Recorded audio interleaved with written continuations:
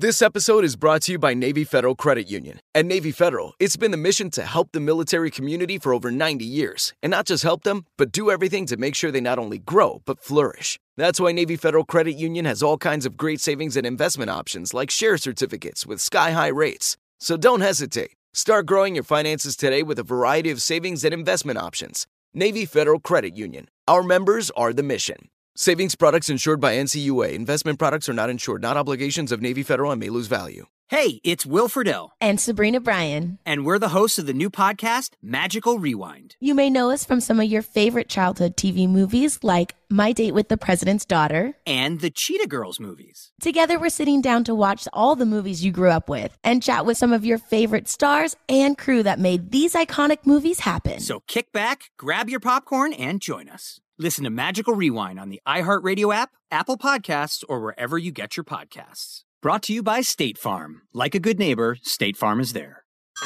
Hey everyone, it's Ted from Consumer Cellular, the guy in the orange sweater, and this is your wake-up call. If you're paying too much for wireless service, you don't have to keep having that nightmare. Consumer Cellular has the same fast, reliable coverage as the leading carriers for less. And for a limited time, new customers receive their second month free when they sign up and use promo code MONTHFREE by May 31st. So why keep spending more than you have to? Seriously, wake up and call 1-888-FREEDOM or visit consumercellular.com. Taxes, fees, and other third-party charges will apply. See website for additional details. Hey, have you ever used Cheapo Air?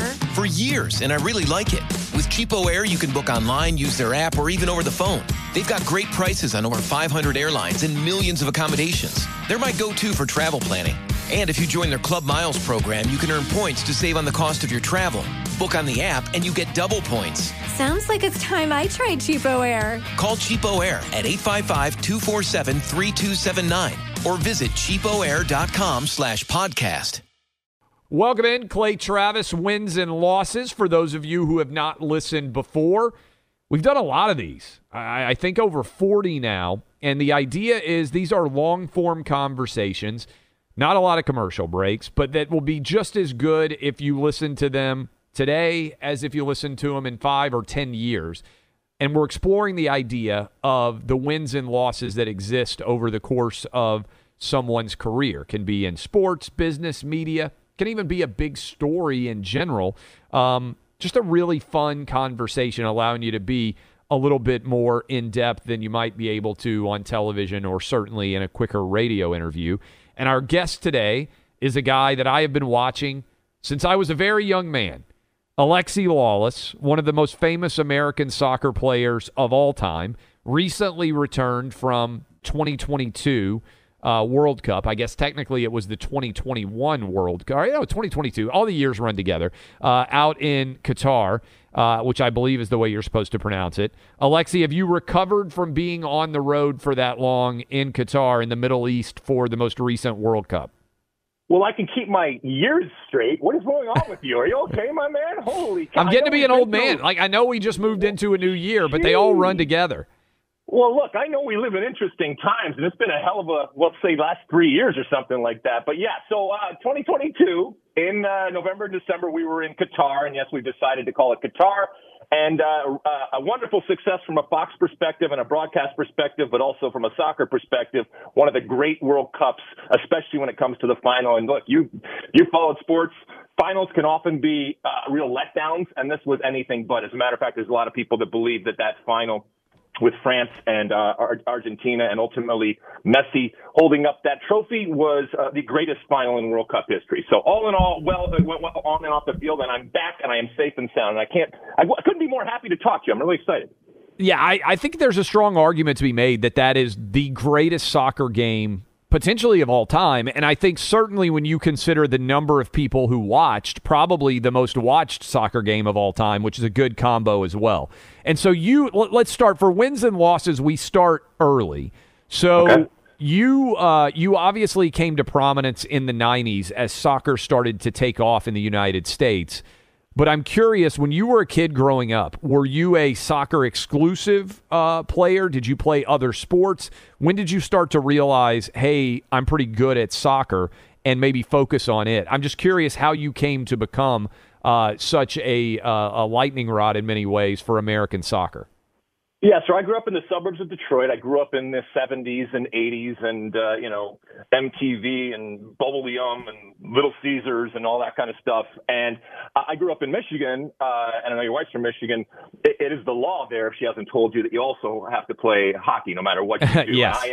I am from a generation that played multiple sports. I'm not grumpy old manning it because the world has changed. Obviously, sports have changed with specialization. But yeah, from a young age, I was playing all different types of sports. I actually played more hockey growing up than I did soccer, but eventually I just gravitated to it. I loved the international aspect of it. I loved the creativity and the way that you were given autonomy in a way that other sports don't have it, where, let's be honest, when you're watching a soccer game, once that whistle blows, the coaches have very little to do with ultimately what happens. And you can't say that for a lot of sports. And so I loved that responsibility. And like I said, the autonomy, being able to do whatever I wanted once that whistle blew. Did you get, do you think you could have been an NHL professional hockey player if you had gone all in on hockey? Oh, absolutely. I mean, I played at a very high level. I was freaking awesome. I loved it. But I grew up, skating on ponds and flooding the driveway and doing all that kind of stuff. So yeah, I was huge. I'm a huge Red Wings fan. Always have been. So hockey was a huge part of my life. And the hockey culture in Michigan is something to behold. And so it's obviously very, very different than what soccer was. And I loved many, many parts of it. But like I said, I also, my father's from Greece. He was a professor. My mom's a writer. And this is what happens when you get a kid who comes over from university to the States, a Greek kid, and marries a girl from Jersey. And so this is what you get. But soccer was there, and I grew up also going back and forth between Detroit and Athens, Greece, and so I also got that sandlot type of existence that we associate so much with baseball and other sports. But in Athens, where I was the kid, I was the redheaded American kid, I would go down to the corner to the sandlot and just kind of sit on the side until eventually a kid didn't show up in goal and said, let's throw the American in goal. And then I worked my way up, learned some swear words in Greek, and then they let me play on the field. And, that type of existence and that type of background and childhood within sports really, really helped, whether it was playing hockey or whether playing soccer. And I definitely think that playing other sports, and in particular playing hockey, really helped my soccer.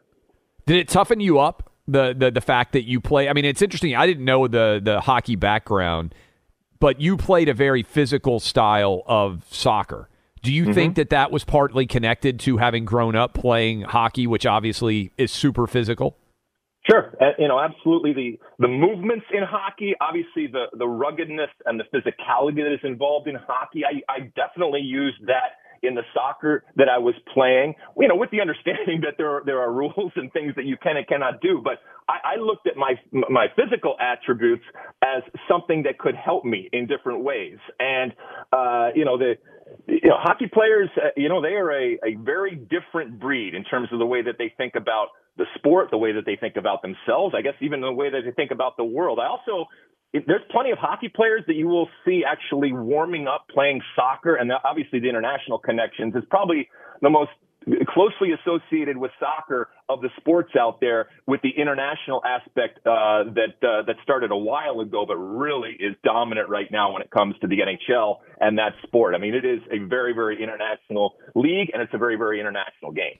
Were you a defender in soccer and in hockey, or did you play all positions? Like, at what point did you become a defender in soccer, kind of specializing, or was that something that was a late thing? Was it something that fit your personality? How did that end up happening? So I played on the wing from a hockey perspective, out there on the left wing, and though I was right-handed, so I was on the off wing, so I could cut in and do that kind of stuff. And even from a soccer. When I was playing soccer, I was a much more of attacking player. And what happened is I went to Rutgers University, State University of New Jersey over there, exit 9 off the turnpike, because it was the only place that I could get into. And the coach said, listen, we're going through a rebuilding type of year here. Have you ever played defense? And I completely lied to him and said, oh, yeah, I played lots of defense, but I would do anything to actually get on the field. And the rest is history, as they say, from a defensive perspective in soccer. But it was an opportunity that I saw. And, the reason why I ended up at Rutgers University, like I said, I was getting rejected at all these places. I was coming from Michigan. My dad was desperate, and he called up the coach and said, hey, listen, I got this kid. He's 6'4", He's done some things in soccer. He's an okay student. And the coach said, well, let me see you. We drove the 16 hours out to New Jersey. We met with him for a couple hours. He said, I can invite you to preseason. I can get you into the agriculture school. And I was like, sign me up. Not a problem. We drove 16 hours back. I packed. And then he came back, and my dad basically slowed the car down enough to kick my ass out at exit 9 over there in New Brunswick in New Jersey. And, I fell into a really, really interesting and very, very different environment scholastically and athletically than I had ever been exposed to. You're a smart guy. Could you not get into Michigan or Michigan State, or they didn't have athletic programs that focused on soccer? How did you end up at Rutgers? You said that was the place you could get into. What was the story there? I just got rejected at a lot of places. And Michigan didn't have, at that point, a varsity soccer program, if you can believe it. This was the late 80s. And so I was desperate. And, I have a 17-year-old daughter right now who's going through the college process. And it is completely, you got a few years before that, Clay, but it is completely different than certainly back in the 80s when I was doing it. And so I just needed somebody to say yes. It didn't really matter where. And from a soccer perspective, though, the New Jersey area and the New York metropolitan area is a huge hotbed. And so what ended up happening was I was surrounded by much better quality, and the strength of schedule that we played put me on a national footing and platform. So from a soccer perspective, it was everything that I hadn't had and really kind of set me up to have success later on. What was soccer like in Michigan? You grew up outside of Detroit. For people who don't know the geography there, that's where my wife is from, Oakland County. We actually got married in Birmingham at the Community House for people who have been to Birmingham, Michigan. It's a fantastic place. But were you primarily, now soccer is a very travel culture, right? There's a lot of travel teams. It's very competitive to get on that team or that team or this team. Was that the case in Michigan at the time, or were you primarily playing high school, middle school? What was the process by which soccer evolution occurred then in the 1980s in Michigan? So I had been exposed to it, like I said, when we were going back and forth to Athens, Greece. Yeah.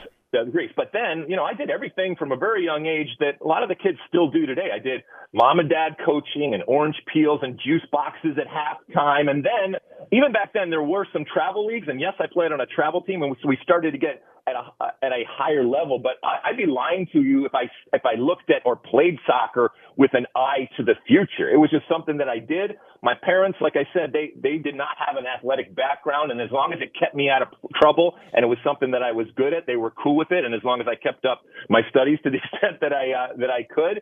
So yeah, it was something that just fit from a young age, but it was Wild West back then compared to what the kids have now. And I know I sound old saying that, but it warms the cockles of my redheaded American heart to see what this generation has at its disposal. I don't begrudge them at all. I think it's wonderful. It makes me incredibly proud that they don't have even close to, the problems. And like I said, that Wild West type of existence that was soccer back then, even from a young age in terms of youth soccer to high school soccer to college soccer. I did play high school soccer, which even that in and of itself is a talking point when it comes to sports nowadays as to how many kids are specializing and, playing club soccer and playing a travel team and not even being allowed to play high school soccer. But I benefited immensely from playing high school soccer. And I'm not just talking about as a soccer player, but as a student and as a person.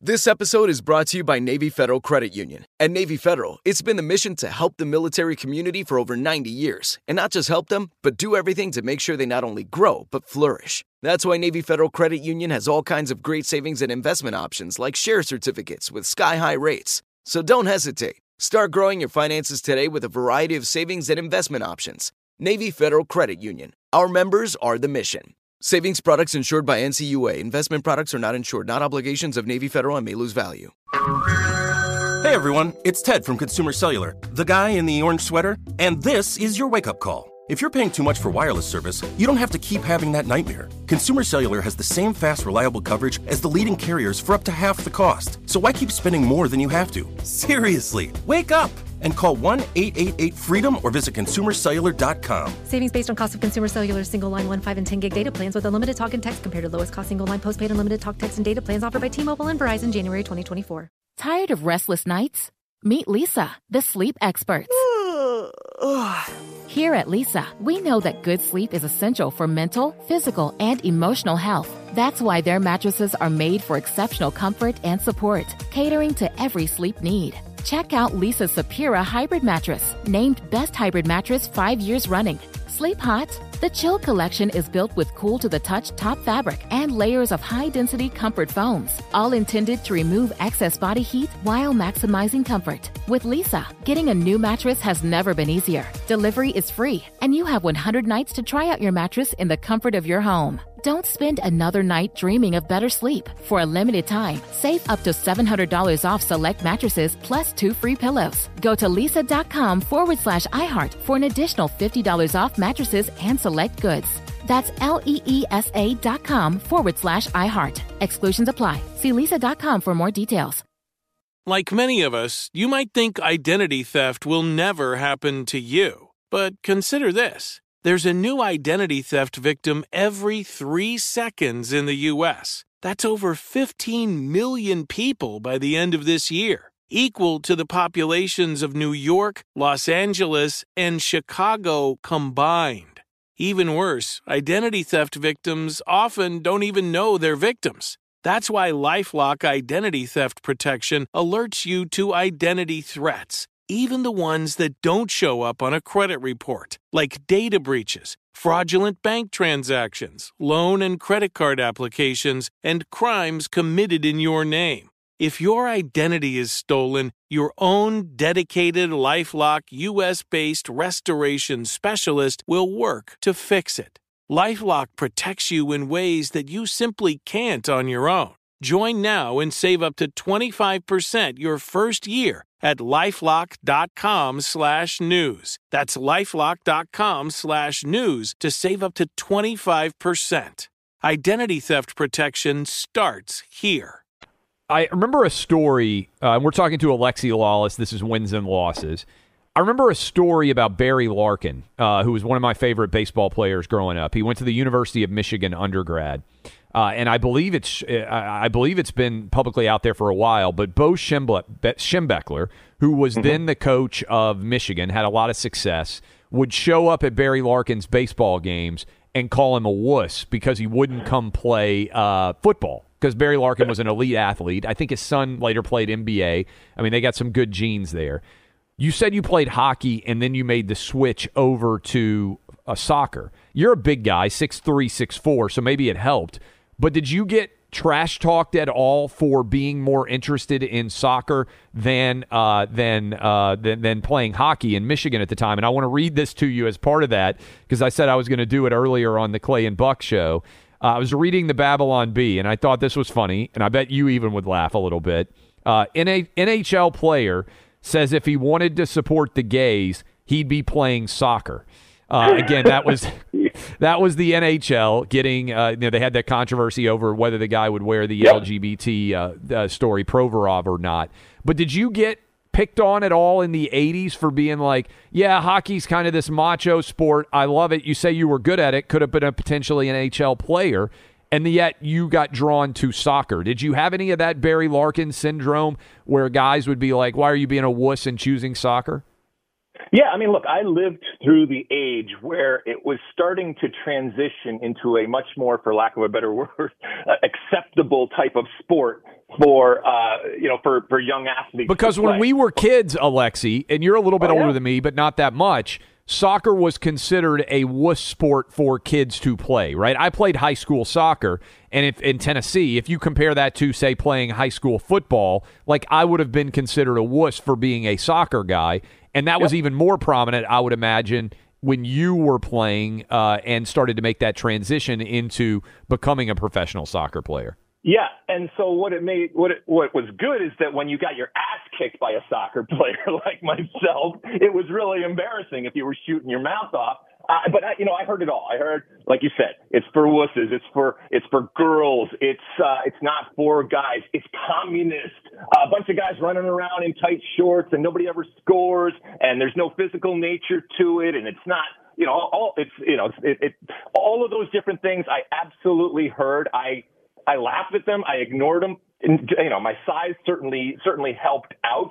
And, as you can attest to, sometimes from afar, you can have a perception of what it is, and then when you actually see it played or play it yourself, it can change that perception. But look, when I look at this generation now that grows up, they look at soccer as anything else in terms of their palette that they have of sports, whether it's to play or whether it's to watch. So the perception of soccer has dramatically changed in the U.S. I think for the better.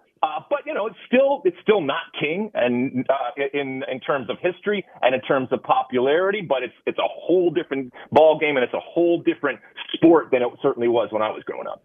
Yeah, there's no doubt. And I think that's interesting because for people out there, depending on the age and as they listen to us, the analogy I would make is when I was a kid, and obviously I was a huge sports fan, the only international athletes I knew were tennis players, right? I knew Boris Becker, I knew Ivan Lendl, Stefan Edberg. Like, we could run through all that era of great tennis players, and you saw the Americans compete against them. Nowadays, I would say tennis, by and large, is not anywhere near as much talked about as it would have been in America when I was a kid growing up. But when I take my kids to elementary school and when I go pick them up, Alexi, I am stunned by the amount of international soccer jerseys I see American second, third, fourth grade kids in the Nashville area where I live. They all, because of the FIFA video game, have favorite players. They all have an opinion on Messi versus Ronaldo, right? In the same way that Jordan LeBron is discussed, there's a lot of debate about who the greatest soccer player is of all time. It's amazing to me in a generation how that has changed so significantly. I bet even to you, if you go back to when you started playing soccer, that's kind of staggering how much knowledge there is internationally about the game now embedded in our society. Yeah, I mean, it's insane. And you hit a bunch of things, including, like you said, the FIFA video game. I mean, that was a game changer in terms of the education of players, of teams, of leagues, of tactics, and everybody was playing it. And therefore, everybody, whether they realized it or not, was gaining an appreciation and an education for what it is. The other part is, I mean, when you want to watch soccer in the United States, there are people that I have friends that are over in Europe that are jealous of the amount of soccer that we have at our disposal that they are able to watch on a continual basis. I can pull up any game from anywhere in the world, and so you have a generation now. When I was growing up, we were literally trading VHS tapes from, that were bootlegged from games and programs from over in Europe in order to get it. Or we were going to the local soccer store to pick up what was the Bible for us American soccer people, which is a magazine called Soccer America. And that's where we got our information. And so it is completely changed. And like you said, this generation right now doesn't see soccer any differently than other sports out there, either in terms of their fandom or in terms of playing it. Okay, you mentioned being a redheaded kid in Greece, sitting on the sideline watching all those kids play. And I want to kind of go back to that time and build on it a little bit. So your family, your dad, I think you said, was Greek and raises you here. What are the chances you play soccer if your dad is not Greek? If you don't have that interaction and that experience in your life of being over there in Europe, in Greece, sitting on the sideline, watching those kids play in the dirt, how much do you think that impacted your decision to embrace soccer as the sport that you would pursue at the highest level? I definitely think it impacted me, but it was a function of being a kid. Obviously, the culture over there in Greece is rooted in soccer, and it was a function of being lonely and trying to make friends, and this was the avenue that you used over there. And so yes, absolutely that happened. But I'm also still from a time where the advent of youth soccer and AYSO and all these different leagues, and the realization from a lot of, let's be honest, a lot of parents and a lot of schools and a lot of communities that this was a way to get people active that didn't cost as much as other sports. You didn't have to be big to play it. And so I think that really lent itself to what was going on in a consistent basis, and why I gravitated to it. But yeah, I mean, if my father wasn't Greek, I still think that I would have been involved in soccer and been exposed to soccer. But having that that organic type of experience from a very young age, absolutely that impacted me. I'm curious what you would say about this. I've argued this for a while, and you obviously would be an expert on this, so I think a lot of people will enjoy it. Basketball. When it used to be a huge insult to say to someone, oh, he plays like a Euro. If you're a basketball fan and you listen to me, you'll remember it. It used to be an insult. Oh, he's a big man, but he doesn't want to bang inside. He wants to step outside and take threes. Then what ended up happening was the European style of basketball conquered in America. Because America, we were teaching basketball like, hey, it's football, right? Like, you're a defensive end. You do this. You're a quarterback. You have this role. And what became the way that basketball was taught was soccer-like, in that you played a 1-5, right, a point guard to a center, but you had to be able to handle the ball and you had to be able to play every single position. And it's a much more beautiful style of basketball and much less regimented. And I think Americans have come to embrace, actually, the way that Euros play basketball. But the European style of basketball is just an outgrowth of the way that Euros played soccer. Do you see that connection? Would you buy into that thesis in terms of the evolution of the sport? Yeah, I mean, the way that, and even just in terms of my lifetime, the way the game is played, I'm talking about soccer right now, is fundamentally different than anything that I grew up playing. To your point about, basketball, the interesting thing, the irony is that it was almost a return to what basketball once was. If you ever watched Hoosiers or something like that, the emphasis on passing the ball, the emphasis on being able to shoot the ball that we kind of went away with, and understandably so, because dunking and Showtime and all that kind of stuff, that's what people wanted to see. But the problem was that no matter what is successful, somebody will come up with something that is able to take it down. And I think very, very quickly from a basketball perspective, they said, oh, fine, this guy can't dunk or this guy doesn't do the Showtime stuff, but he'll step back, even though he's a big man, and be able to drain threes, and that is points on the board, and that can change a game, and that can keep jobs, and that can win championships. And so that becomes valuable. In the game today, from a soccer perspective right now, possession of the ball and the ability for individuals to keep that ball is huge. And that comes down to individual technique that has started at a very, very young age. Certainly Europe has a long history of recognizing that it's all fine and well to be, a huge star and to score a bunch of goals and stuff like that. But the fundamentals, and that applies to any sport, the fundamentals in life are essential, and they will always be essential. They are evergreen. Regardless of what style you're going to play, if you don't have the fundamentals, you're already lost because you have that, that base that is not there. So this leads into the other part I was going to get you to break down. I'm sure you see it all the time.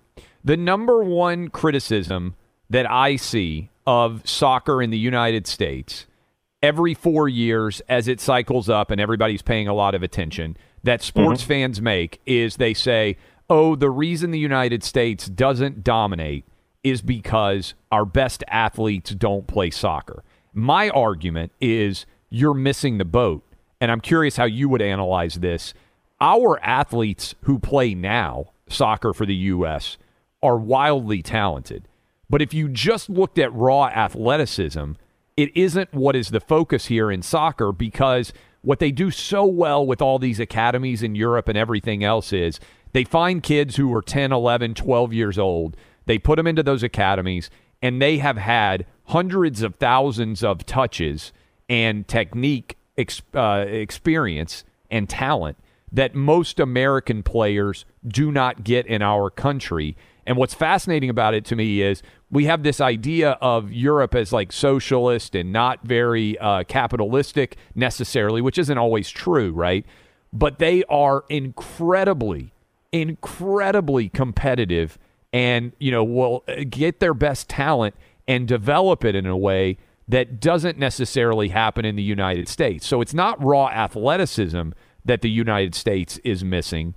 It's the amount of technique and talent and repetitions that the Euros and other places have gotten their best talent through. How would you assess that?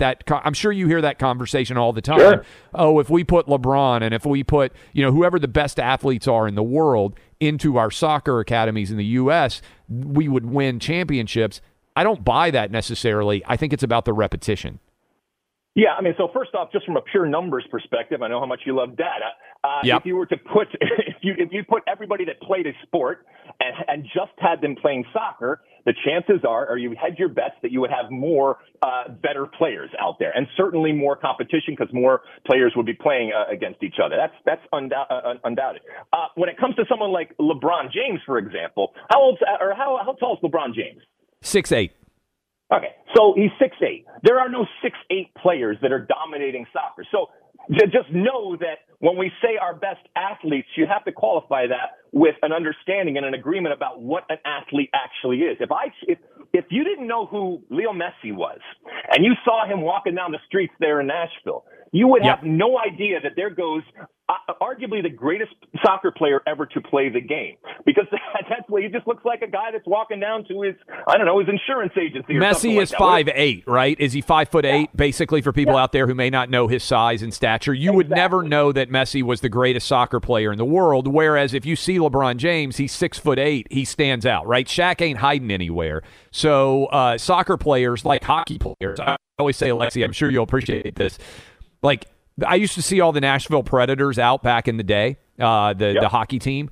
A lot of them weren't very well known because hockey wasn't the biggest sport in Nashville. And so they'd be having beers, hanging out at the bar.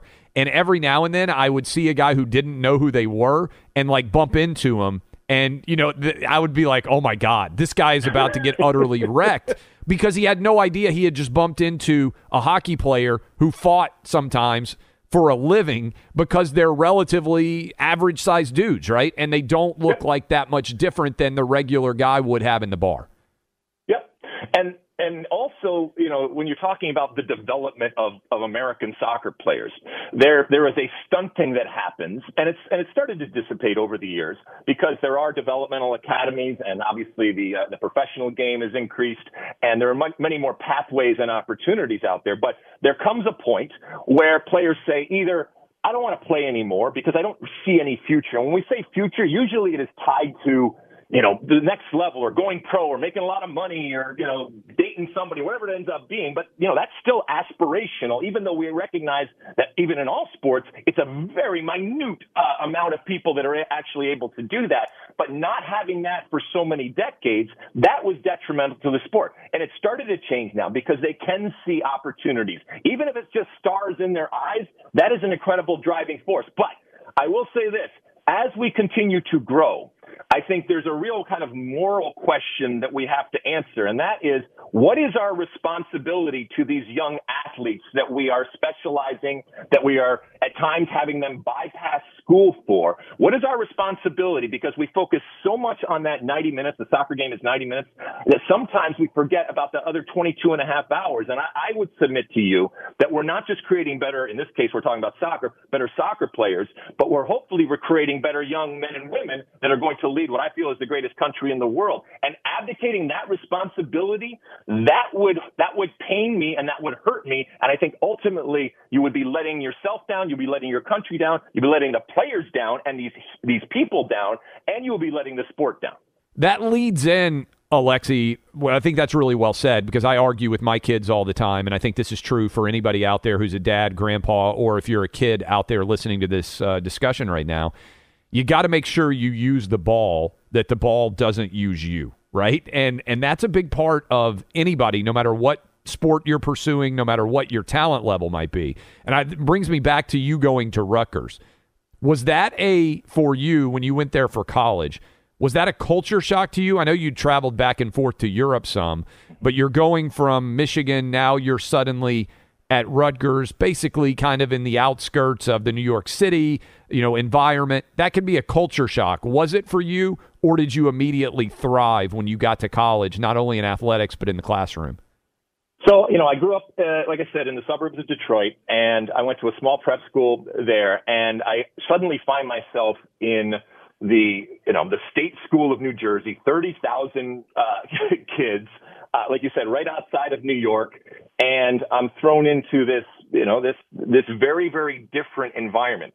I will tell you that what I did, and maybe this is just a coping mechanism, is I didn't speak to anybody for about the first month that I was on campus. And I scared the crap out of a lot of people off the field. But on the field, it actually worked out okay because I was playing with a bunch of kids from New York and New Jersey. And basically, they looked at Michigan as it might have been for them as the other side of the moon. So I was as alien and foreign as you could possibly be coming from Michigan, and that I wasn't saying a word. It just scared the crap out of them, and that actually benefited me in terms of establishing a starting position. But New Jersey in and of itself is a trip and takes a little getting used to. But I consider myself an adopted New Jerseyan now, and I had a wonderful time. And like I said, it changed everything for me in terms of the soccer and the education and the different people that I was meeting.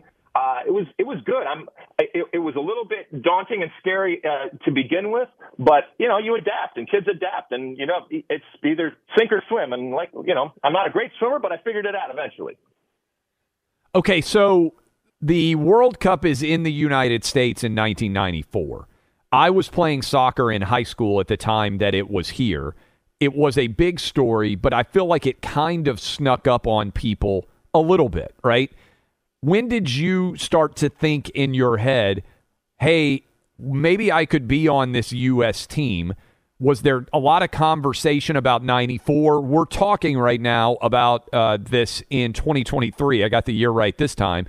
It's not very far till 26, which there will be the World Cup basically in the United States. I know it'll also be in Canada and in Mexico, but there's a tremendous amount of talk about it and has been for many years. Was that the case going into 94? I don't recall. I was young. Mm-hmm. What kind of conversations were there about soccer then? When did the U.S. even have the 94 World Cup awarded? I don't know the backstory there. Yeah, so, look, Clay, the reason I'm talking to you today on this show is because of the 1994 World Cup. And for those that don't remember or weren't around, it was the first time that the U.S. ever hosted the World Cup. And it was significant because the U.S., like we've been talking about, it was not, and maybe you even argue today, it's certainly not relative to other countries and cultures, a soccer country. And so this was taking it to a different land and obviously taking it to a different market. The soccer scene, even back in 1994, was very, very different. And this was an opportunity that I think everybody recognized to kind of plant a flag. And I still, to this day, meet people that were watching or at games in the 1994 World Cup that tell me that's when everything changed for me. That's when I fell in love with the game, or that's when I knew that this game had a future if you were already in love with the game. And I'll just tell you this story to give you, some perspective. A couple weeks before the World Cup in 1994, I got on an airplane with the rest of my World Cup team. We were getting ready for the World Cup. I sat in my middle seat as we traveled back in economy. I sat down next to an older woman. We struck up a conversation. She said, "What do you do?" I said, "Well, I play soccer." And she said, "Well, what's your job?" I said, "Well, I play soccer." And she said, "Well, what do you do for money?" And I said, "Well, I play soccer." And 2 weeks later, I'm in front of 1 billion people playing in the World Cup. And that's just to give you an idea of, the mindset and the landscape back then. Now it is, as the saying goes, you've come a long way, baby. And we have on and off the field. But that was a seminal moment, as was the 1999 Women's World Cup. We remember Brandi Chastain and how that was important for the women's game and for the game in general. And that's why 2026, when the World Cup is coming back to the U.S., it's just huge because it's coming back to a country and a culture that is a soccer country. We are a soccer country. We don't need to apologize for anything. As a matter of fact, we need to lean into it. We're going to do it in an American way, and that's a good thing. That's not anything to be embarrassed about. And in 2026, I'm telling you right now, Clay, it's going to be bigger than anything that anybody has ever seen on the field and off the field. It's going to make more money for FIFA and everybody that's involved than's ever been made. And I think it's going to be a real moment and yet another seminal moment. And I'll be really, really proud when I'll be 56 years old and it's coming back to our shores. Okay, so I want to ask a couple of questions about that. 1994, you would have made what in terms of rough income off the field, on the field. What is a soccer player on the U.S. men's team making in 1994? Like, what would the range have been? Oh, I was probably making a couple $1,000s a month, and they paid for an apartment. And we trained actually 2 years leading up to the World Cup to be ready for the World Cup. But what it did do was give me a platform. And I went from there and then went over to Europe and played in Italy, which at the time was the biggest and most expensive league in the world. And obviously my salary was raised significantly then, but that's the type, I lived the power of what a World Cup can do to an individual. And it changed my life forever. I milked it for all it was worth, both on and off the field. I remember some of it. I burned it at both ends for many, many years because of that. But, I knew that this was the moment, that this was our moment. This was my moment. And like I said, you need to be able to recognize that opportunity and grab it with both hands. Don't let anybody take it away from you, and use it and milk it for all it's worth. So you would have been making, prior to the World Cup, less than $50K a year to play soccer. That's probably fair.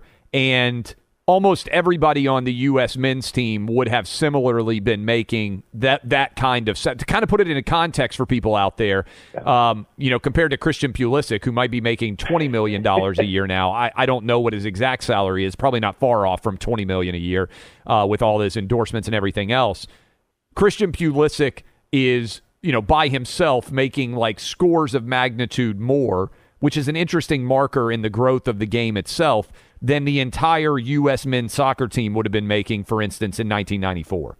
Yeah, we weren't making a lot of money, and there were some players that were already playing in Europe that obviously were playing, that were getting more money. But for those of us, like myself, and if you remember Kobe Jones and Tony Meola and these types of players. Now, keep in mind, the United States men's national team had actually played in the 1990 World Cup.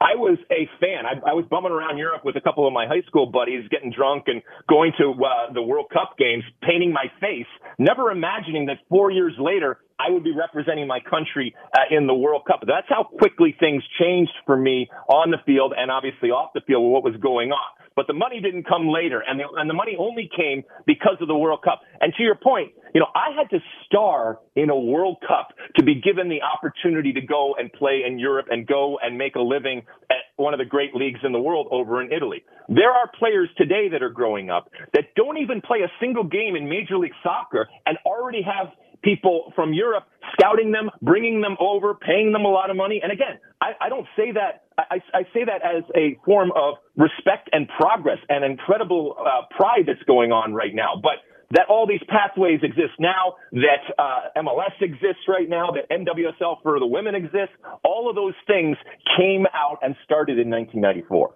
What was it like to make the team? How did you make the team in 1994, and how would it compare, say, to today's tryouts and U.S. men's team process? I have no idea, but I imagine it's quite a bit different.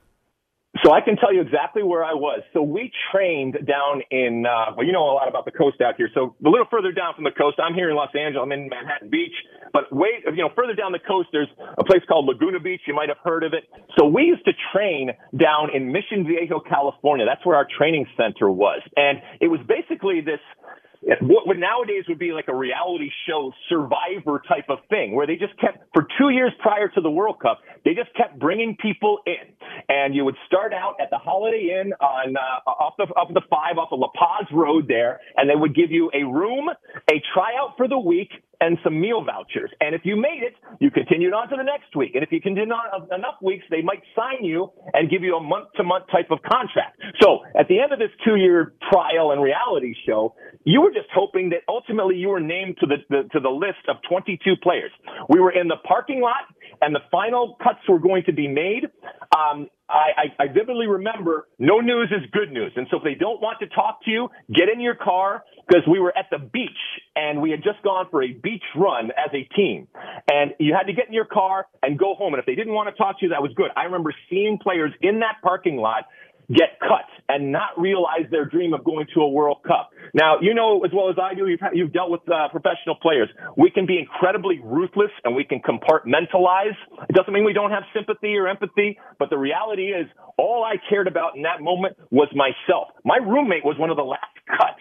How about going back to that apartment and having to deal with that? But you know what? All I cared about was being on that team because that was where the opportunity was. That was how many guys got cut was. Roughly in the parking lot? Would it have been 10, 20? Like how many guys were on the beat? No, 3 or 4 because we have been going through the years. And so you might not even make it through a week. They might say, listen, it's great, but you are getting moved on. And so it was just next person up. And people came through. Some really, really good players came through. And it's like a tryout in anything.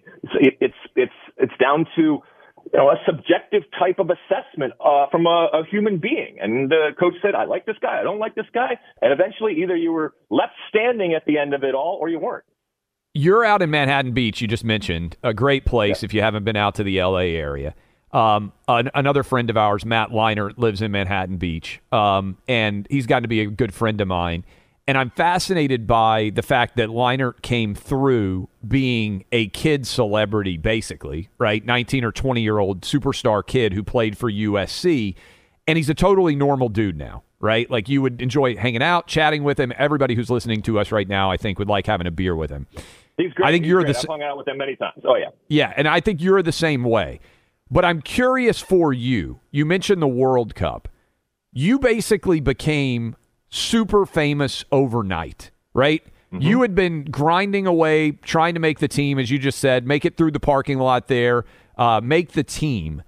What was it like? There's this great story, I'm sure you've heard it, where all of the Friends cast go out to dinner in Las Vegas, and the producer or creator of that series is like, this is the last time that you will all be able to eat together as normal humans for the rest of your life, because that show comes on overnight. They instantaneously, all 6 of them, become massive superstars.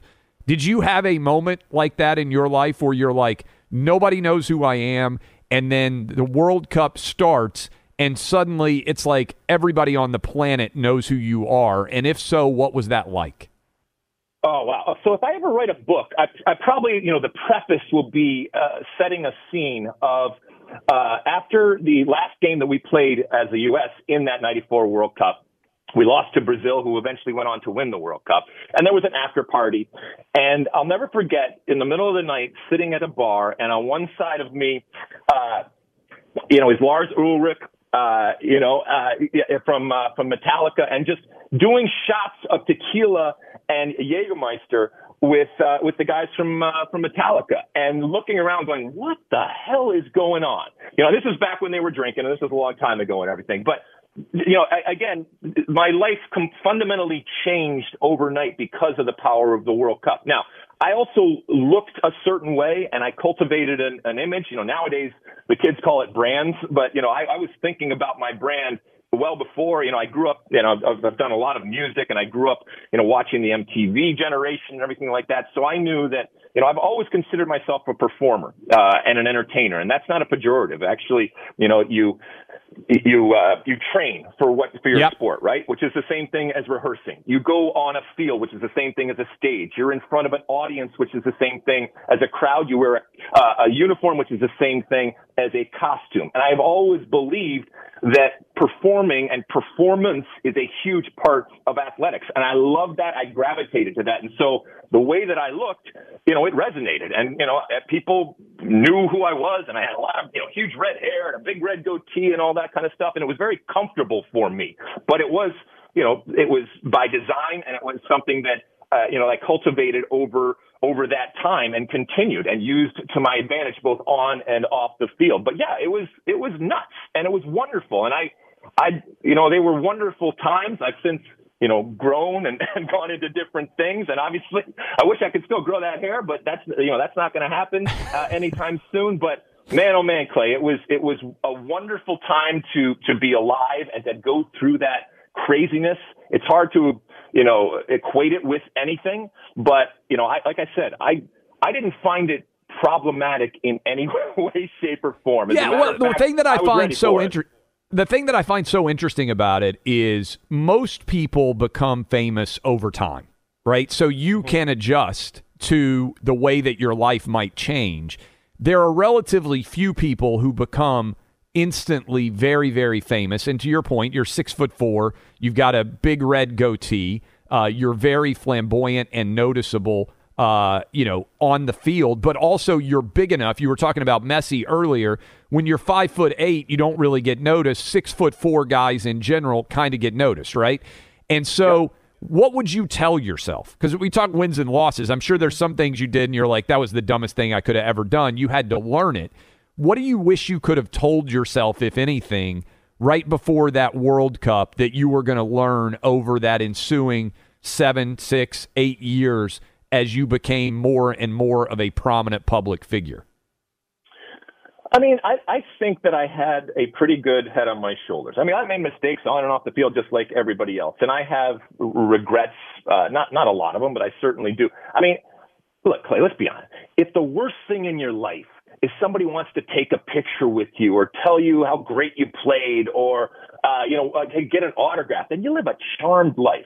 And if you're an asshole, all right, that can't deal with that, then I can't relate to you, okay? And I'm not saying that we don't have bad days or that I probably at some point wasn't, as accommodating as I should have been. But I've always tried to remind myself, even when that happened and in that moment, I'm not the smartest guy, but at least in that moment I was smart enough to know that if this is your life changing, okay, and this is 10, 15, 30 seconds that this person is going to spend with you, and it might not be fair, but that's what they're going to judge you on for the rest of your life.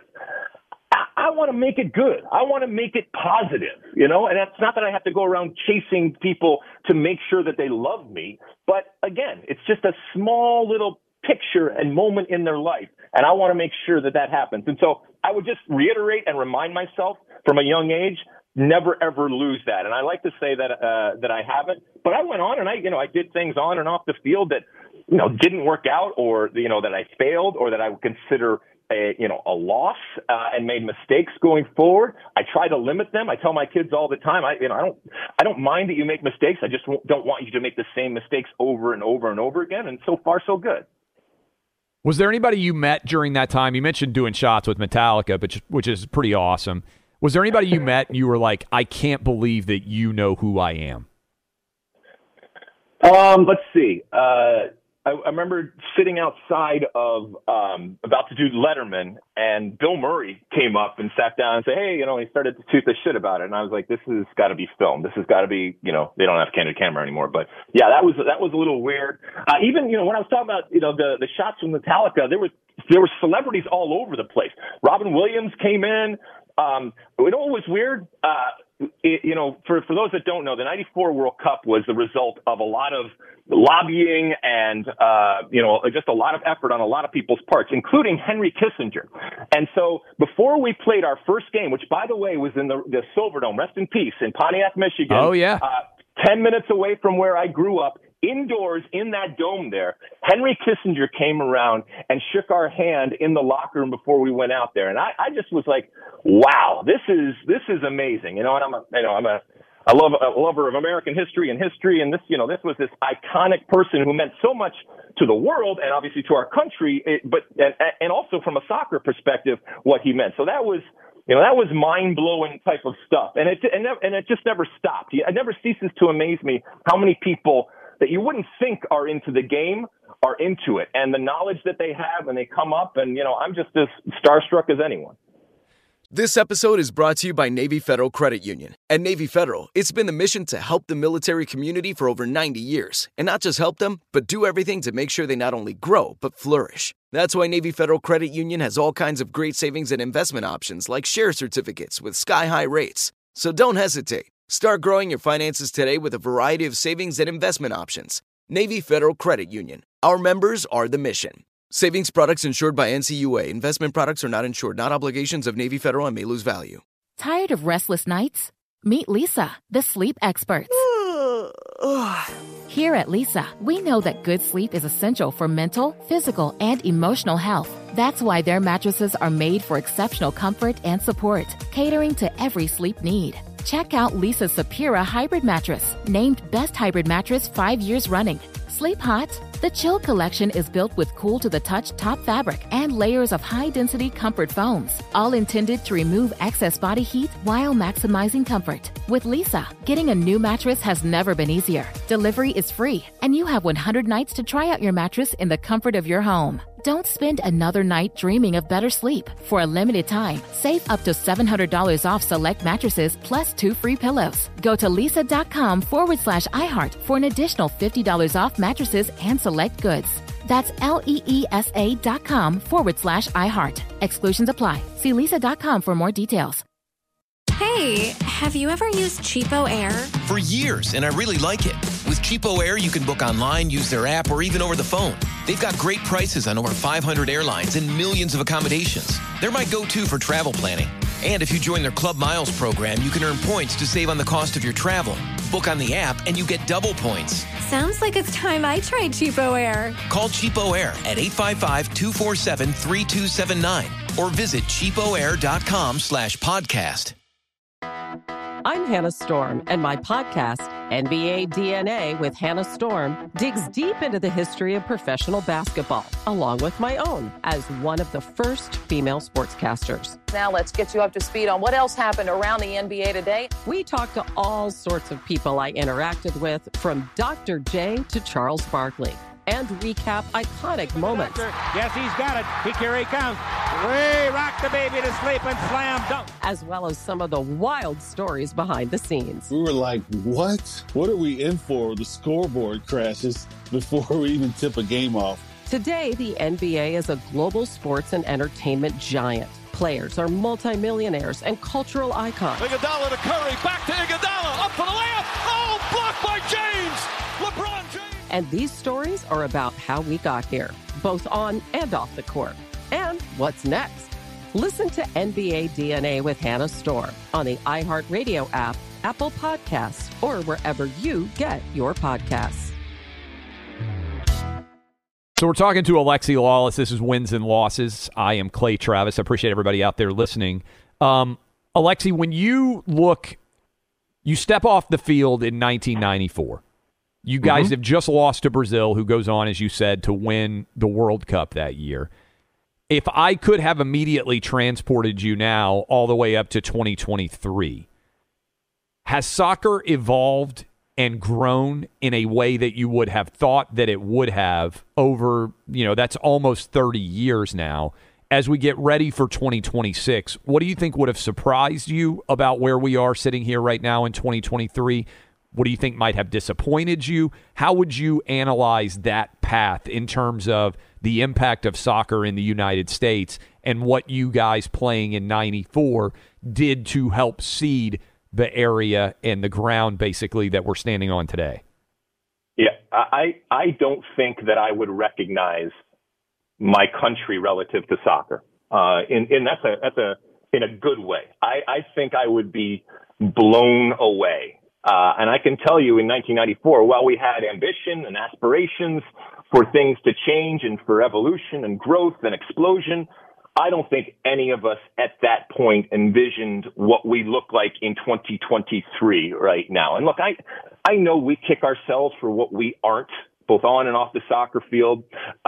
But the reality is we also have to take a step back and pat ourselves on the back for how far we have come. It is night and day, Clay, what the game looks like now. And we're America, so we want it all. And we want to win everything. And we want to be the best. And I get that. That's what makes us great. And that's ultimately what has made us gain so much in such a relatively short period of time. If you look at, for example, Major League Soccer, okay, and what they have done over the last 30 years, it's unprecedented. If you look at soccer in the United States, just in terms of the growth, unprecedented when you put it up against other leagues, other sports, other countries. Now, there's still plenty to do, and so you look at the infrastructure, the soccer stadiums that have come online, the billionaires that are invested in the game, the men's and the women's game, the players that we are producing, the broadcast that we do, all of those different things.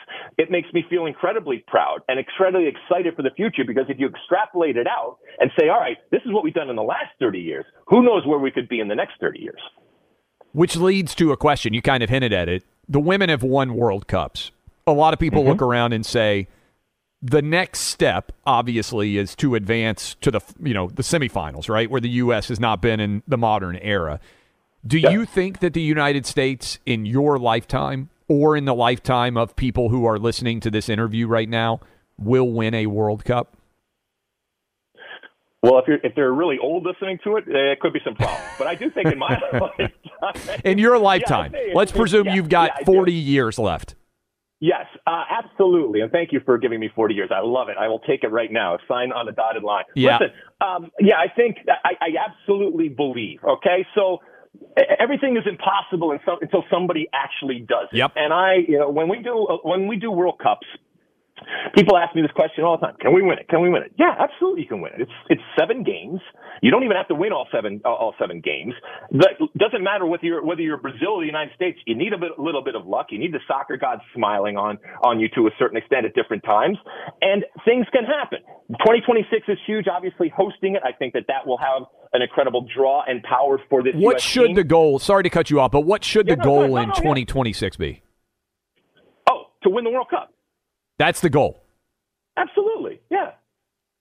And you think the U.S. in 2026 would be good enough to be able to win the World Cup? Because everything's probability, right? And you're talking about that in the larger context. Everybody out there who's a sports fan understands that, it's hard to win the Super Bowl. It's hard to win the NCAA tournament. There's lots of people trying to do it. We know we'll be there in 2026. And so the goal is to win the World Cup. If I told you the U.S. will advance to the round of 8, we'll get obviously out of the group, we'll win one match, would you sign on to the round of 8 right now? Listen, we went to the quarterfinals in 2002 when we were a handball away from going to the semifinals. So getting to the upper echelons of a World Cup can happen. I know some people, when I say that the goal should be to win the World Cup in 2026, or when I said it in 2022, they say, oh, that's being, disingenuous, or you're being delusional. No, that's not the case at all. I believe, and again, this isn't blind faith. This is a belief that anything can happen. Even impossible things can happen. And am I taking all of my money right now and going to Vegas and putting it all on the U.S. in terms of smart money? No. But things can happen, and it's not completely out of the realm of possibility. Hell, we're America. We've seen our hockey team do something that people said this is impossible to do. So absolutely anything can happen, and I don't think that it's ridiculous to think that the men's team in 2026, given what they are now, what they will be in 2026, can't find a way to do things that we haven't done before, and yes, to challenge for a World Cup. Would you take the round of 8 if I gave it to you right now? You said you'd take 40 years lifespan, sign on for it right now. Would you sign on to the round of 8? Yeah, but I'm greedy, so yeah, I'll take it, but I want quarterfinals at the very least. All right, so Christian Pulisic. So there's a lot of scandals now around the U.S. soccer team, and on some level, I kind of take that as a sign of how much more people care, because I bet if you went back in time in 1994, I bet there were 20 scandals that never went public that you're like, boy, I'm glad there wasn't, social media. I'm glad that we didn't have everybody on Twitter. I'm glad. And that's the case, by the way, for anybody that was on any team on basically any level for much of the 90s, the 80s, into the early 2000s. I always think it's funny. You talk to athletes, they're like, man, y'all spend a lot of time talking about this scandal, but you didn't even hear about the 4 bigger scandals that never went public, right? Anybody who's on a pro athletic team right now is nodding along, because a small measure of the actual controversy ever goes public. When you see the controversies that are out there, like the Gio controversy that is out there, does it make you think, okay, this is a sign of the growth of America as a soccer country, and we just have to get used to these interpersonal dynamic conflicts? Or does it make you think, hey, maybe the U.S. soccer culture in some way is more toxic than other countries? How would you assess it as someone who has been all over the world playing soccer? All right, so we're not more toxic than other soccer countries, and we don't have, more nepotism or old boy network or people working in the industry, type of situation than any other countries. Everybody's got that. Okay. For those that maybe don't know, over the last couple of weeks, we've had this huge controversy and this crisis, if you will, with Gio Reyna, one of our young players, and his father and mother. Come to find out, were basically calling up and inappropriately calling up members and ultimately friends that are in charge, whether it's Greg Berhalter, our head coach, or Ernie Stewart, who's the head of the federation, relative to their son not playing. And really, when you look at it and read it, basically blackmailing him with a story from 31 years ago where he kicked his wife when they were both in college, and ultimately, there was 7 months apart, and they went to therapy and all this kind of stuff, and then they worked it out, and they are married now for 25 years, and they have 4 kids. And this story came out. It was an unnecessary, self-inflicted wound. That's the way that I look at it. And from a soccer perspective, can we withstand it? Yeah, but it's not. Why? So initially, I was incredibly sad for everybody involved because people didn't deserve this. Greg Berhalter's wife, Rosalind, didn't deserve this, and Greg Berhalter didn't deserve this. Then I got angry because look, you can make a bunch of different arguments as to whether to continue on with Greg Berhalter as the coach. And for those that don't know, Greg Berhalter was the coach this past World Cup. He might have done well if you think so. He might not have done well, but you can make an argument that he shouldn't continue on. But in no way, shape, or form should part of that argument be this story that was put out there in order to hurt him. And you can't put it back. That genie is out. You're not putting it back. And so that's where the anger in me came about. We'll get through this. This too shall pass. But in American soccer, as is the case probably in a lot of sports and a lot of industries out there, we eat our own. And it's disappointing. It's sad. It's angering. But again, this is kind of stuff that you have to go through. And to your point, a lot of sports deal with this on a consistent basis. How do you balance critique in the world of soccer where everybody, and sometimes you've known people for generations, you might know their parents, with also simultaneously those personal relationships, and then have a job that requires you to comment on their performance in a public way? And the reason I bring it up, I'll give you a good example. We had Charles Barkley on, and he's no longer friends with Michael Jordan. They used to be best friends, but he has to comment on Michael Jordan's role as a GM or as an owner, and Jordan got super upset about that. And Barkley said ultimately that's painful to him, but the job requires that he be honest. I'm sure that's happened sometimes in your life where somebody has said, you got a great private relationship with them, but they have a public job. How do you balance that in terms of what you do? Yeah, to me, that says that Michael Jordan's soft, okay? I never thought I'd say that, but that's soft because Charles Barkley is doing his job. I'm sure, the same, you've probably experienced this too. I have had girlfriends, boyfriends, wives, husbands, mothers, fathers, grandparents, friends, acquaintances, coaches. Every single, one of these people at a certain point has come up to me, either to my face, through text, over a telephone, or behind my back, doesn't matter. But at some point I have had those conversations. The best ones actually are where it's face to face and it's human to human, because you just need to let them get it out. And oftentimes that's all they want to do. I've had I remember once I said something about a player, and his father cornered me in the bar after the game and started screaming and yelling and going off. By the end of the night, we were having drinks at the bar, okay? Yeah. So, and that's wonderful.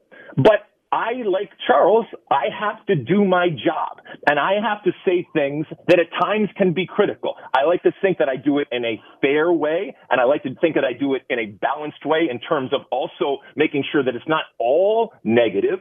But if I see something that I disagree with or deserves criticism, I'm not doing my job. I'm not earning my money, or I might not get another job if I don't do it. And that's what I want to watch out of, an analyst when it comes to sports. That's what the job and the role demands, and I got no problem. And there's people now, even in my life that I grew up playing with, that I was friends with, that they might act differently around, but the best ones are the ones that recognize, hey, he is doing his job, and while it may be painful in that moment to have to hear that, I would rather he do that than pull punches, because then he's not doing his job. Not everybody's like that, and some people take offense, and maybe some relationships are damaged, and maybe even some relationships are completely severed. But I'm okay with that, because I'd rather do this job the way the job needs to be done.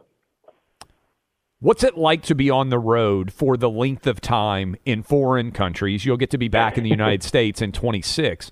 What is covering the World Cup like, and how does it compare to playing in a World Cup? So it's very different than playing, but there is that level of competition. There's the internal competition with yourself. There's the competition with the other talent that is involved. And there's a competition relative to being at the highest stage. This is the World Cup. It is the greatest Groundhog Day from a soccer perspective for a former soccer player that you can have. But it is a ritual. It is a routine. And I've done so many of these now, and some younger folks will come and ask me, and I tell them, stick to ritual, stick to routine, because that's what's going to get you through. I mean, we're having at times 4 games a day, and you're just cranking through this. You got to take care of your body. You got to take care of your mind. And you have to love it. I mean, I know you've seen this phenomenon in our industry, right? There are so many people that use television, use broadcasting, use media as a way station until something better comes along.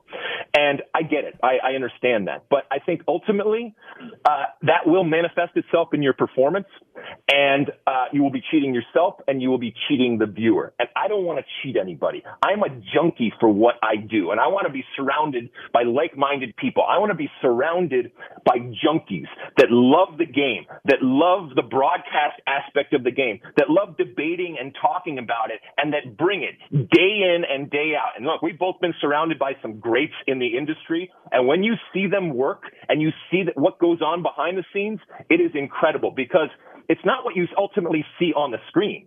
It's that iceberg type of theory where there's this incredible base and all of this work that goes on.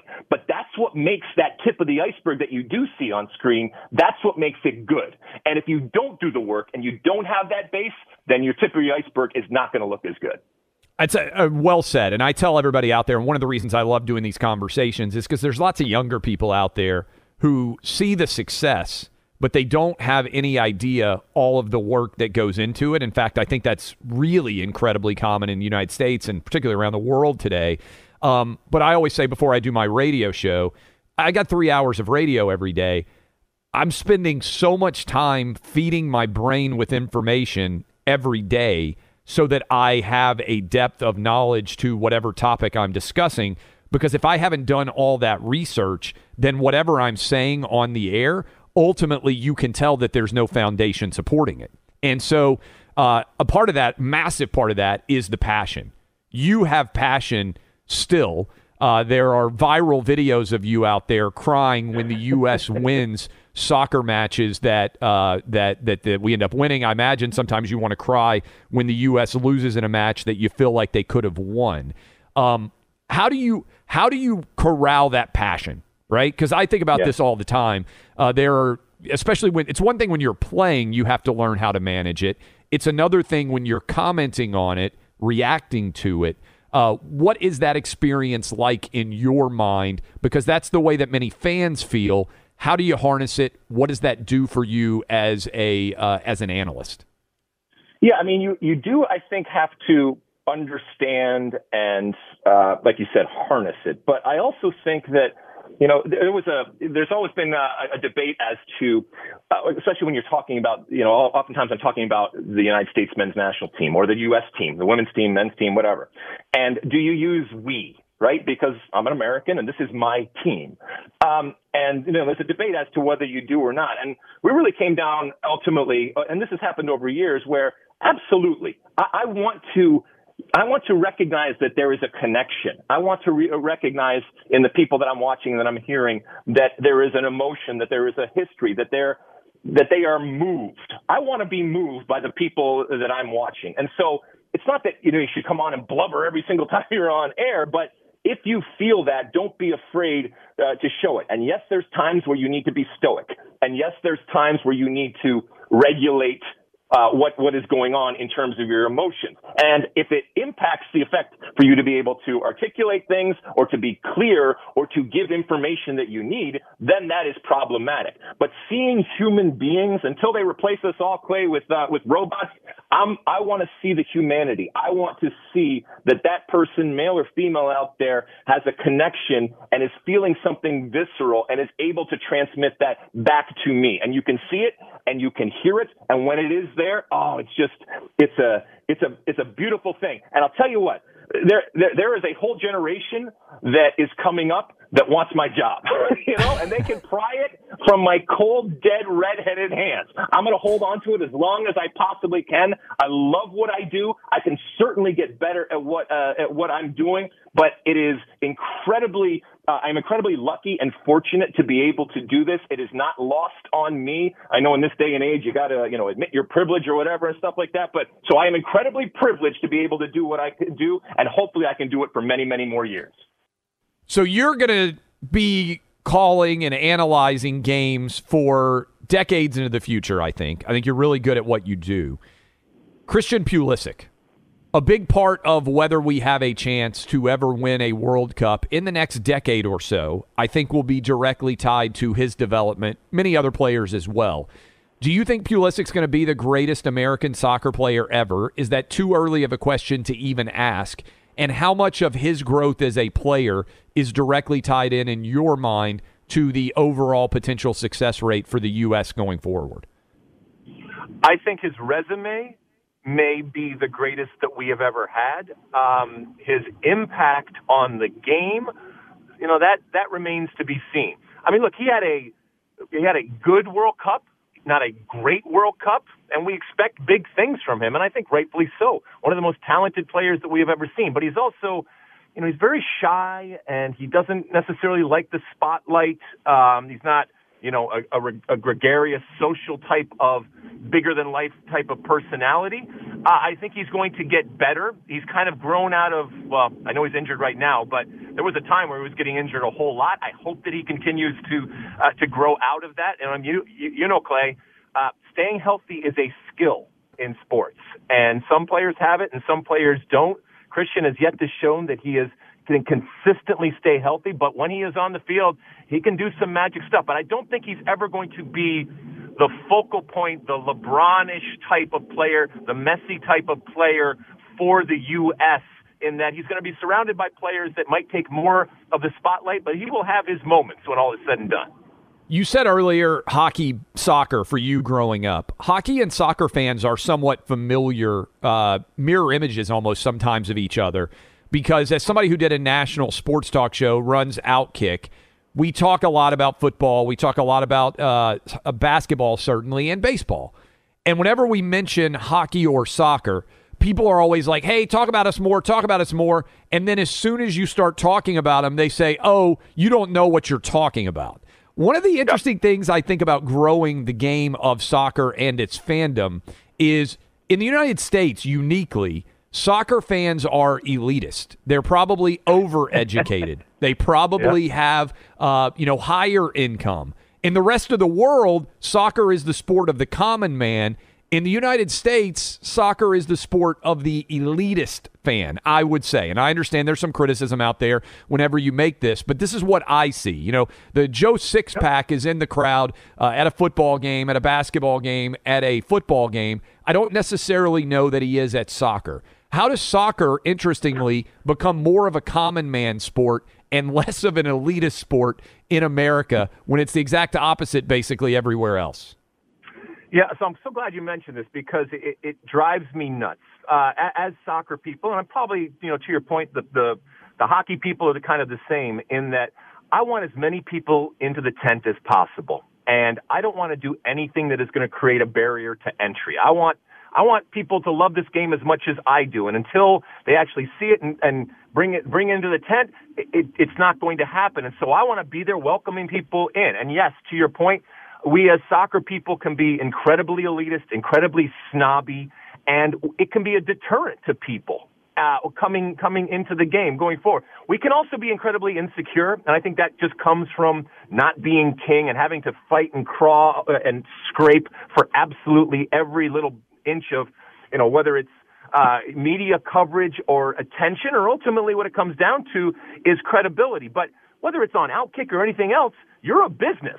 You are going to give the people what they want until the data tells you that they want something different. And it doesn't mean that you don't try different things. It doesn't mean that you don't recognize that your viewership and your readers have a palette out there that is expanded. But ultimately, you want to make sure you get clicks. You want to make sure that you have people that are subscribing. You want to make sure that you're giving them what they want. And so we cannot be a charity. We have to show that this is a sport on the field that is worthy of your time, and off the field is worthy of your business. And to the extent that we, put our noses in the air or do things in the way that we act or the things that we say that drive people away, that is the worst possible thing that we can do. I don't want to be exclusionary. I want to be as inviting as possible as a sport for everybody in America, and I sure as hell don't want people to feel intimidated or scared about the vernacular that we use or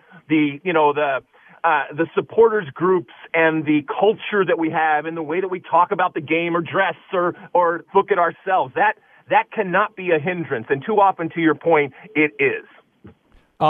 You have traveled all over the world. I want to give you an opportunity to give some stories and/or tell people where you think they should go based on your experience. But also, have you ever felt endangered at all while you've been covering the World Cup all over the world? Like, I'm sure you found yourself in some interesting alleys at different points. Have you ever felt physically in danger?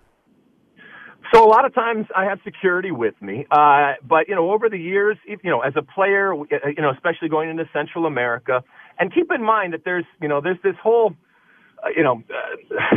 social type of aspect to it, and cultural and political type of aspect, to be honest with you, because even though soccer isn't king in the U.S., we still represent, for many countries, the big bad U.S. and all of the baggage that that we bring. And so when we go down and play some of these countries, it may be their only moments when they get to beat up on America, when they get to say that they are better than America at something. And don't underestimate the power of that. And so we go down into these cauldrons to play. And so in the stadium, there's security everywhere, and there's moats, and there's fences, and there's guard dogs, and there are machine guns, and all this kind of stuff to protect us as Americans from the moment that we land to the moment that we leave. Now, I've been in situations, whether it was as a player, as a broadcaster, at different times in different countries, where stuff has happened, and people have threatened me and do all of that. But some of that comes with the territory. And yeah, at the moment it's not great. But like I said,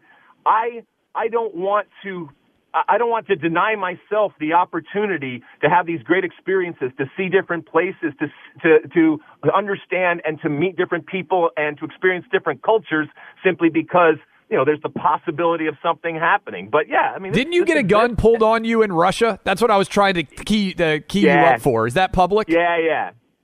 So, I mean, it was, that's scary. It's not fun. But, obviously they didn't like the way I talked about the game or something. I don't know what the hell they were angry about, but, it's Russia too. So we were in Moscow for the World Cup, and you've never seen our security go into action faster when that happened. And luckily, nothing ultimately did happen and come of it, and I'm still here to tell the tale. If you could go anywhere in the world, you've gotten to travel all over the place to play soccer. Where is your favorite place that you have been, both potentially to play soccer in terms of a stadium that you've gotten to play in, but also just a city or a country where you've thought, man, I would love to be able to spend more time here. This place is exquisite. Yeah, so I know you recently visited Italy, and so I played there many years ago. And the culture just in general is incredible. The food and the travel and these the incredible history. And I know you're a big history buff. That's wonderful. But then you add this incredible culture and history when it comes to the game. These stadiums that they have, whether it's San Siro Stadium in Milan. These types of legendary cathedrals that we have. I played in the old Wembley Stadium, and And, that's the stadium where England played and where, Freddie Mercury played and all these different places, all these different, incredible moments through history. And so being able to use soccer to see some of these places, but seeing a country and culture through the eyes of soccer, I think can be incredibly illuminating, because soccer is so important in many of these countries that it informs everything. It informs, politics and social, pleasantries, and obviously, it's incredibly tribal from wherever you are, and it infiltrates and, like I said, informs almost everything that happens on a day-to-day basis. And it's really amazing to see a country because, and I'm not saying it's better or worse, I'm just saying it's very different in the way that we look at our sports. And a lot of people will try to say, well, that means it's more passionate, and we have more, we don't have as passionate sports fans here in the U.S. That's a bunch of BS. Okay, I think that we understand much more about what sports is and what it isn't. And certainly there are times where people go, over the line. And I think, you are a huge, college football fan. That type of passion, I'll put that up against soccer fans around the world. And I love, though, being able to see a country, a culture, a city, an area relative to their sports. And sometimes you can find out a lot about a place and find out a lot about a people relative to their sports. All right, last question for you, and we appreciate all the time. It's been Wins and Losses. Alexi Lalas, I'm Clay Travis. A lot of people out there who listen to these interviews are young, right? And or their dads or granddads give it to young people and say, hey, here's how you can learn and continue to evolve. If you were talking to a young soccer player today, 14-year-old Alexi Lalas, playing somewhere in the country today, and he not only wants to play for his national team, but he also is interested potentially in a career in media, sports media in general. What would you tell that young person, could be a boy or girl out there, that they should be working on at 14, 15 years old as they age and as they grow? And, hey, maybe there's 22-year-old college version of you out there who's listening right now, too. What do you wish you had known in terms of your career path? Okay, so when it comes to broadcasting, and I get a lot of young men and women that come up and want to talk about it. So first off, and this phenomenon, it's not a phenomenon, it's just the reality of the opportunities that we get as ex-players, okay? The door will open to you more so than others because you played, all right? It will not stay open forever, and you better be ready when it does open. And so, first off, if you are already playing, if you're a professional and you're thinking about a career in broadcast, if you can recognize a moment to jump off. I was 32 years old when I stopped playing, which is still relatively young, but I got given an opportunity, and so a jumping off point came, and I was smart enough in that moment to recognize that while I could have continued playing, this was an opportunity to go and do something that possibly could last, obviously well beyond my career, but could become a career. And you got to have the wherewithal to recognize, because your career, I guarantee you, will never end in the way that you want. When it comes to specifics on broadcasting, I think you and I both know that your ability to edit either beforehand or in real time is crucial, especially when you work in television and you got somebody in your ear telling you got 13 seconds and we got to get off air. And you got to be able to say something that is interesting, that is informative, to make sure that you say it in an entertaining way so that people aren't changing the channel. And that comes with reps. That comes with the ability to do some of it. Some of it's innate. I mean, as well as I do, there's plenty of people that we say, oh, that person will be great on television. And it's different when you're answering questions to a reporter after a game or something like that, or obviously if you're just sitting on your couch. So that all Alexi, is, sorry to cut you off here, but the green room. There are dudes that I have sat in the green room with, literally 100 yards at most from the actual studio, and I've been like, this guy is going to kill it on television. And the 100-yard walk into the studio, they get deer in headlights. They are a 15th or 20th as engaging as they were in the green room. There's a big difference when those lights come on. It's brutal. It is brutal. But that red light, I live for it. I can't wait. People ask me, do you get nervous? hell yeah. And if I'm not nervous, I'm not ready. I love that feeling. And now I've learned to harness that nervous energy and direct it into, down the barrel. If I'm talking down the barrel, if I'm looking over at Rob Stone, I love that. It jacks me up. I will never be able to replicate playing. I've come to that realization over the years, and you better figure that out quickly. But I've found something that jacks me up as much, and in many ways, it rewards me and fulfills me even more so than anything I did on the field. The U.S. wins the World Cup in 2026. You get to talk about it on television. You finish television. First thing you want to do when you leave the television set to celebrate is what?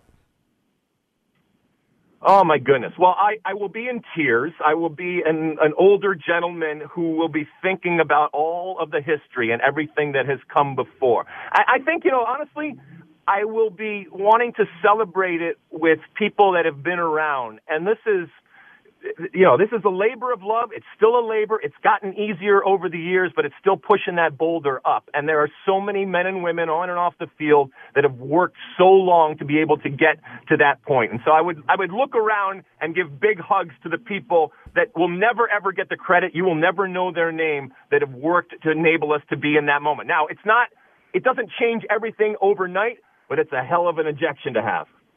He is Alexi Lalas. How can people find you? What would you tell people who enjoyed this conversation who want more? Listen, you can come yell at me on Twitter at Alexi Lalas or Instagram or anything out there. I have my State of the Union podcast on Fox. And then if somebody's kicking a ball out there, men's, women's, co-ed, naked, I am there talking about it on Fox. That is outstanding. I am Clay Travis. He is Alexi Lalas. This has been Wins and Losses. This is Malcolm Gladwell from Revisionist History. eBay Motors is here for the ride. With some elbow grease, fresh installs, and a whole lot of love, you transformed 100,000 miles and a body full of rust into a drive that's all your own. Brake kits, LED headlights, whatever you need, eBay Motors has it. And with eBay Guaranteed Fit, it's guaranteed to fit your ride the first time, every time, or your money back. Plus, at these prices, you're burning rubber, not cash. Keep your ride or die alive at ebaymotors.com. Eligible items only. Exclusions apply. Hey, have you ever used Cheapo Air? For years, and I really like it. With Cheapo Air, you can book online, use their app, or even over the phone. They've got great prices on over 500 airlines and millions of accommodations. They're my go-to for travel planning. And if you join their Club Miles program, you can earn points to save on the cost of your travel. Book on the app, and you get double points. Sounds like it's time I tried Cheapo Air. Call Cheapo Air at 855-247-3279 or visit cheapoair.com/podcast. Tired of restless nights?